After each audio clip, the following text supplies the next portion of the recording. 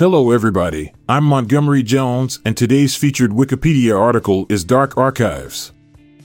Dark archives refers to a concept associated with libraries and archives where certain materials are intentionally withheld or hidden from the public or general access.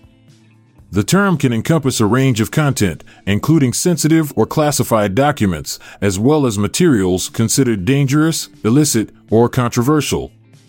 The origins of dark archives can be traced back to the necessity for institutions to preserve and protect confidential information.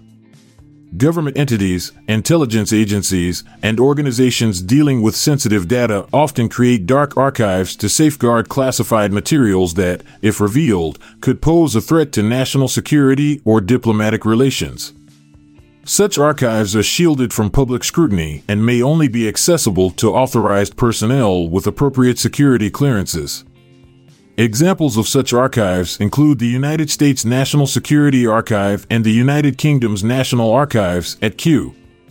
In addition to national security concerns, dark archives may also be created to house documentation related to criminal investigations, ongoing legal proceedings, or even proprietary research and development projects.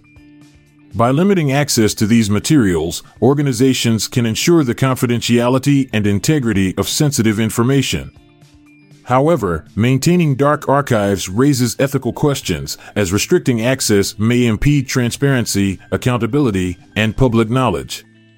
Another facet of dark archives revolves around materials that are considered dangerous, illicit, or offensive.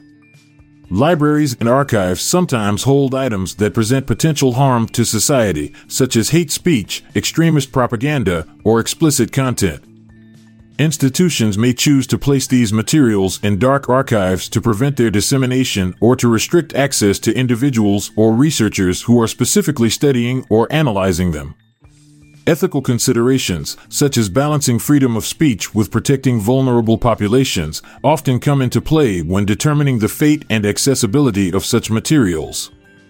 Dark archives can also include personal collections that are intentionally hidden or kept secret, often by individuals with a fear of persecution, discrimination, or legal repercussions.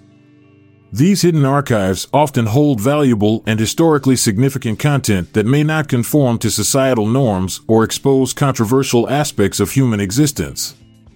The objectives behind preserving personal dark archives vary, ranging from protecting personal privacy to documenting alternative narratives that challenge mainstream historical accounts.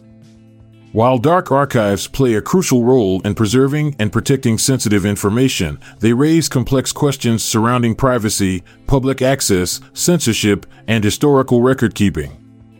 Archivists and librarians navigate this intricate terrain by considering legal constraints, ethical responsibilities, and societal needs to strike a delicate balance between safeguarding sensitive materials and ensuring public access to knowledge.